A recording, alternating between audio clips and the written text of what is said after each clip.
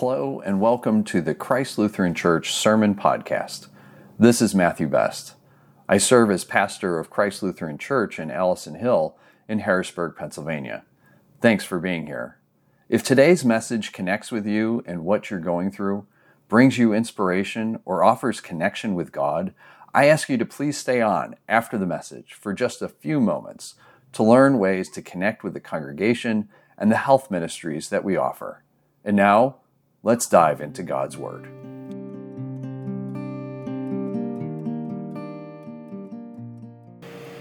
A reading from Isaiah.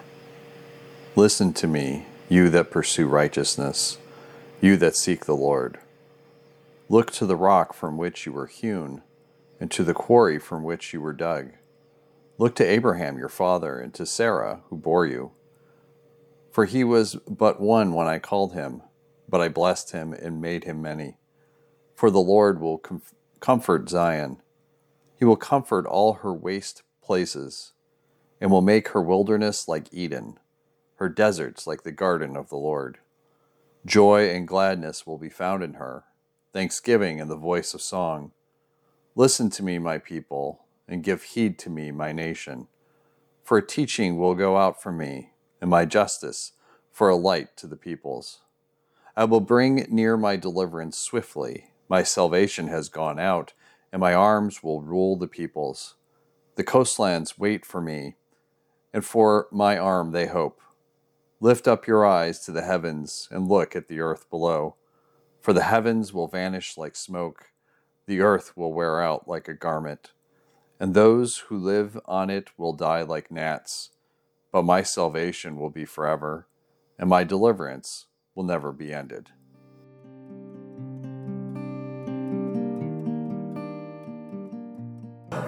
We're actually going to talk a little bit about the Isaiah reading. But I just want to take a look at, I did a little search in the last couple days about some of the headlines that are in the news. And I just went on to a couple different sites with different perspectives to gather kind of what's considered news. I'm just curious every once in a while, and I like to torture myself and do this. So some of the stories were about the mass shooting, another mass shooting. It's hard to keep track. Stories that highlight America's political mess. That was the actual title, America's Political Mess. I couldn't improve on that. Children losing benefits. There were stories about international news about my interpretation of it is might making right and use of fear. There's stories about court cases dealing with corruption from public figures.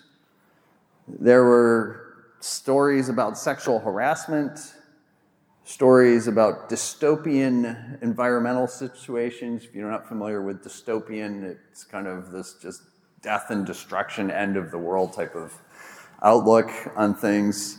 Fights over culture wars and music, fights over what can be taught in school, stories about racism, stories about immigrants being shipped off in a political fight.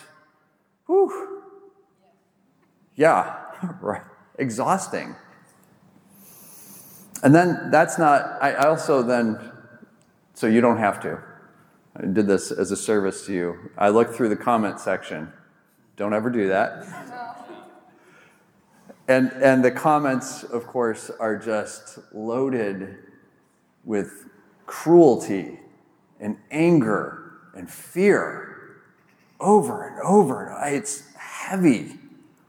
It's so heavy to read that. And I think about the brokenness that somebody gets on and then they just spew this because they're so overwhelmed by things. And then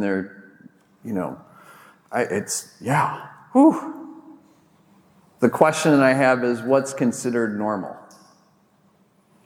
What's considered normal? Are mass shootings normal? I hope not.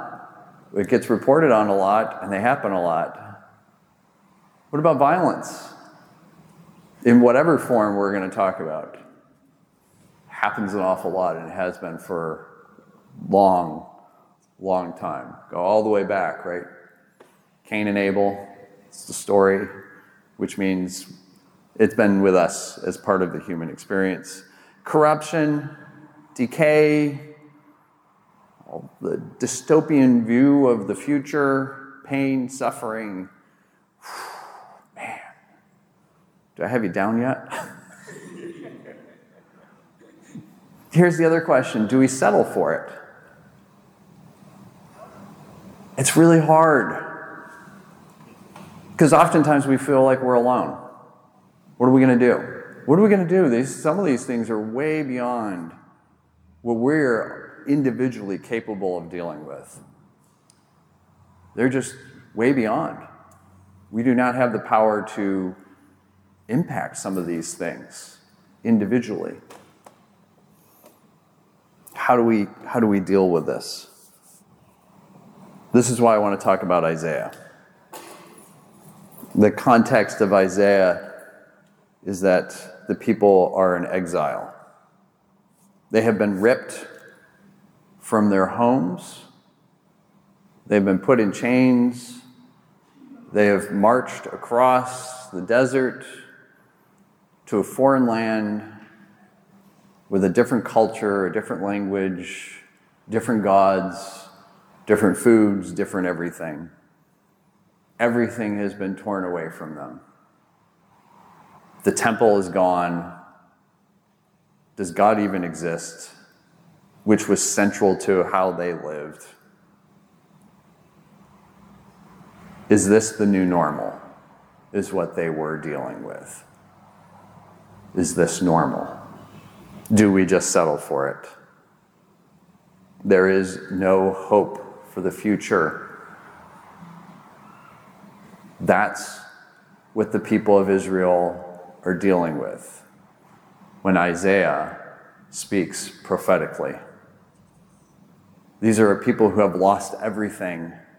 And most of the time when people get conquered in the ancient world, that people ceases to exist as a people. Their God ceases to exist because their God has been defeated. Their culture ceases to exist. Everything is wiped away, and they just get consumed into whoever has conquered them. This is the context that Isaiah is speaking into.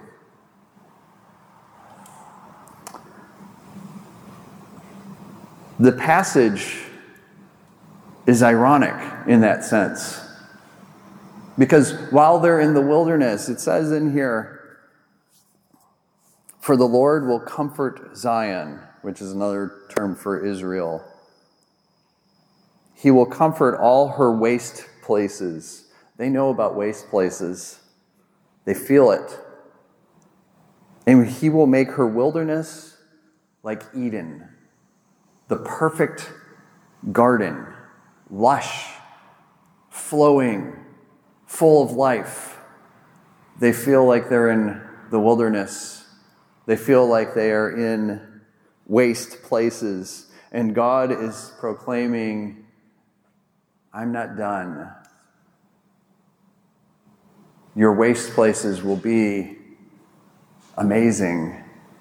Your wilderness will be like Eden, of all places." That seems kind of unbelievable to grasp.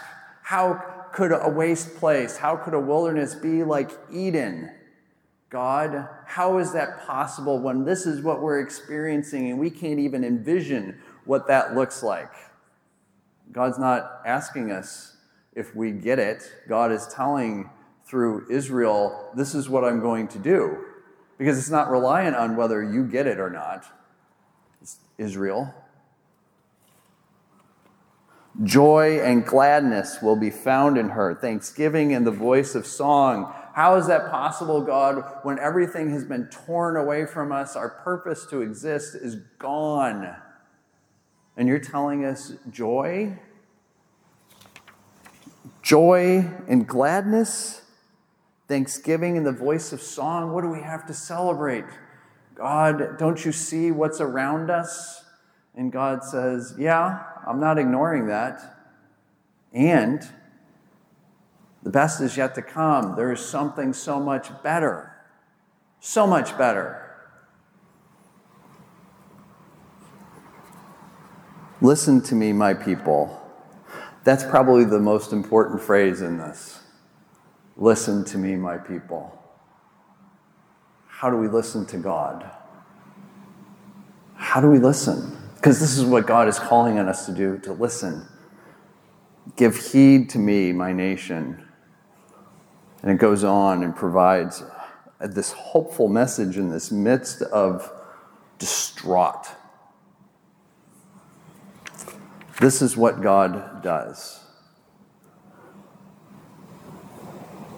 The way that I like to talk about this is Isaiah 51 here is God saying, I have holy imagination and creativity. The God who creates something out of nothing and had a vision for what that would be can take this wasteland, this wilderness, this terrible situation and turn it into Eden. If God can take chaos and bring order to it in creation, God can certainly take distraught and distress and hopelessness and turn it into hope as well. How many times have we seen that? Where have we seen that? It's really easy to get caught up in the negativity of what we see around us. We're inclined as human beings to focus on the negativity, on the terribleness, on the destruction, on all the stuff that we talked about. This is why the news reports the way it does. But it's harder to take a look and see the hope, the joy, the holy imagination, to envision what is possible. God is creating what is possible. So what's God up to? That's a question for us. What is God up to? What is Jesus imagining for this congregation? What is Jesus imagining for each one of us? What's the holy imagination that God has for us, which far surpasses anything that we imagine for ourselves, and probably in different ways? Human beings, we have this tendency, oh yeah, we want lots of money or time or whatever. And God's like, none of that's important. I want something so much better for you than that. I want to be in relationship with you and to be in community with you. That's what God desires because God is love. How rich are we when we are in communion with God? How rich are we when we are in communion with one another, not necessarily always agreeing with everything, but being unified in the love of Christ. What is God envisioning? What is Jesus envisioning for this community of Allison Hill? Sometimes that could be really hard to think about when we look around and we see what we see, right? We see needles or people doing things, or we hear about shootings, or we see a lot of trash around or whatever. But what is Jesus envisioning for this neighborhood? We already have groups that work on that. Power to the Hill, Gather the Spirit, that meet in this building and go out into the community and have a vision and share God's love.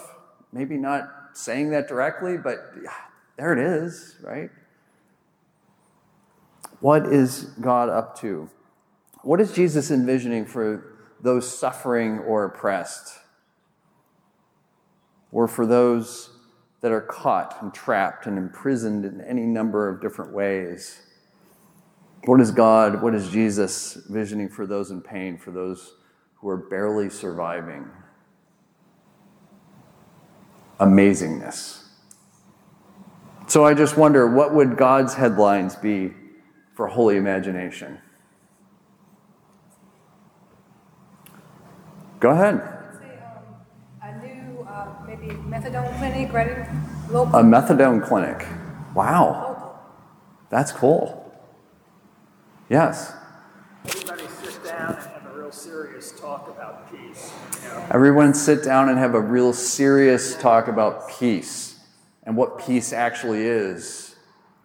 So it's not just the destruction of your enemy that no longer exists. Yeah. What else? These are great. Well, yeah, go ahead, Lita. Doing the best that you can from where you are. Doing the best you can from where you are. It's always enough.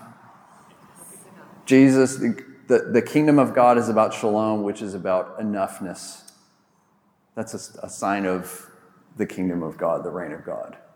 Any other ones?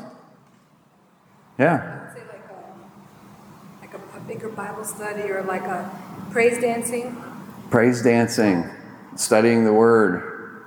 Yeah, these are great. Yes. Just being great to the people that we see, whoever they are, wherever they're at, as they walk by. Seeing, Love. yeah, seeing the image of God in others. Seeing the image of God in others and the value of God in others, yeah. Enough shelter and food to serve the needs of the community. Having enough shelter and food to serve the needs of the community. Yeah, these are wonderful. When I was thinking about this in relation to the early headlines, I had kind of this contrast, instead of a mass shooting, what about a mass celebration of the value of life? Seeing the image of God, valuing the image of God in one another and in the community. Instead of stories that highlight America's political mess, what if we had stories that highlighted wisdom and care that servants presented to others, that they were empowered to serve? What about instead of children losing benefits, that the community is cared for? What about instead of international news about might makes right and the use of fear, we have justice and peace, real peace in the land. Instead of court cases about corruption from public figures, we have celebrations of how people are served. Instead of sexual harassment, we have people being valued.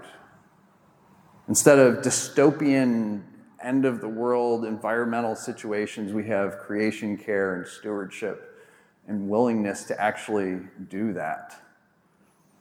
Instead of fights over culture wars and music, we have singing and dancing.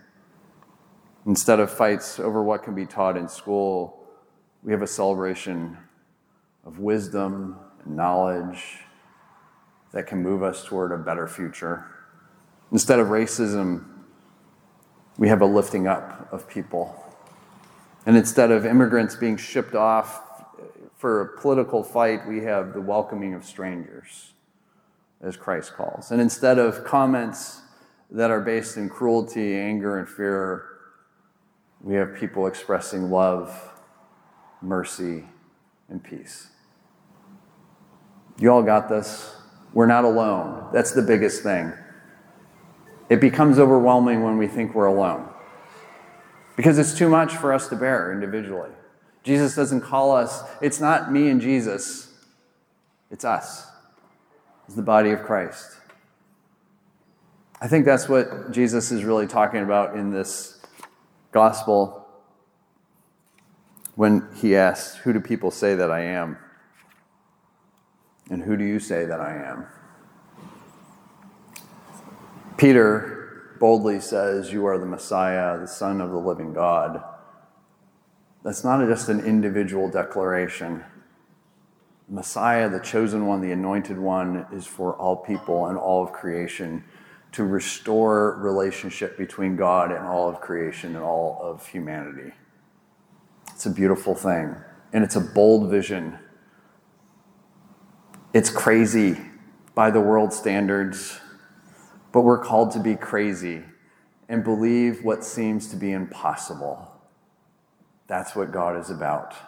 Doing the impossible, creating visions that other people think are insane, and yet when we look at what goes on, that's the insanity. This is what we're called to. Bold, holy imagination, catching it from God, from Jesus. We're invited to participate in it. And that's a beautiful thing. Amen.